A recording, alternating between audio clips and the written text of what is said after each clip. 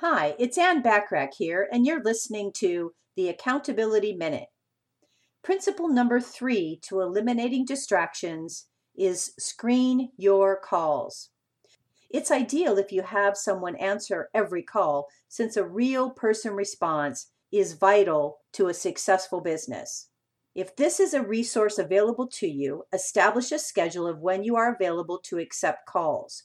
Outside of those times, you'll need to arrange a screening process to allow only the most important calls to make their way to you. I suggest reserving at least a few hours per day when you do accept calls.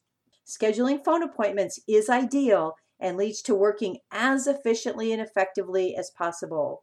Nobody I have ever met said they like phone tag, yay, and want to do more of it. Tune in tomorrow for principle number 4 to help you reduce and eliminate distractions from your life. How will you apply the concept from today? Take advantage of the complimentary business tips and tools by joining the free silver membership on accountabilitycoach.com.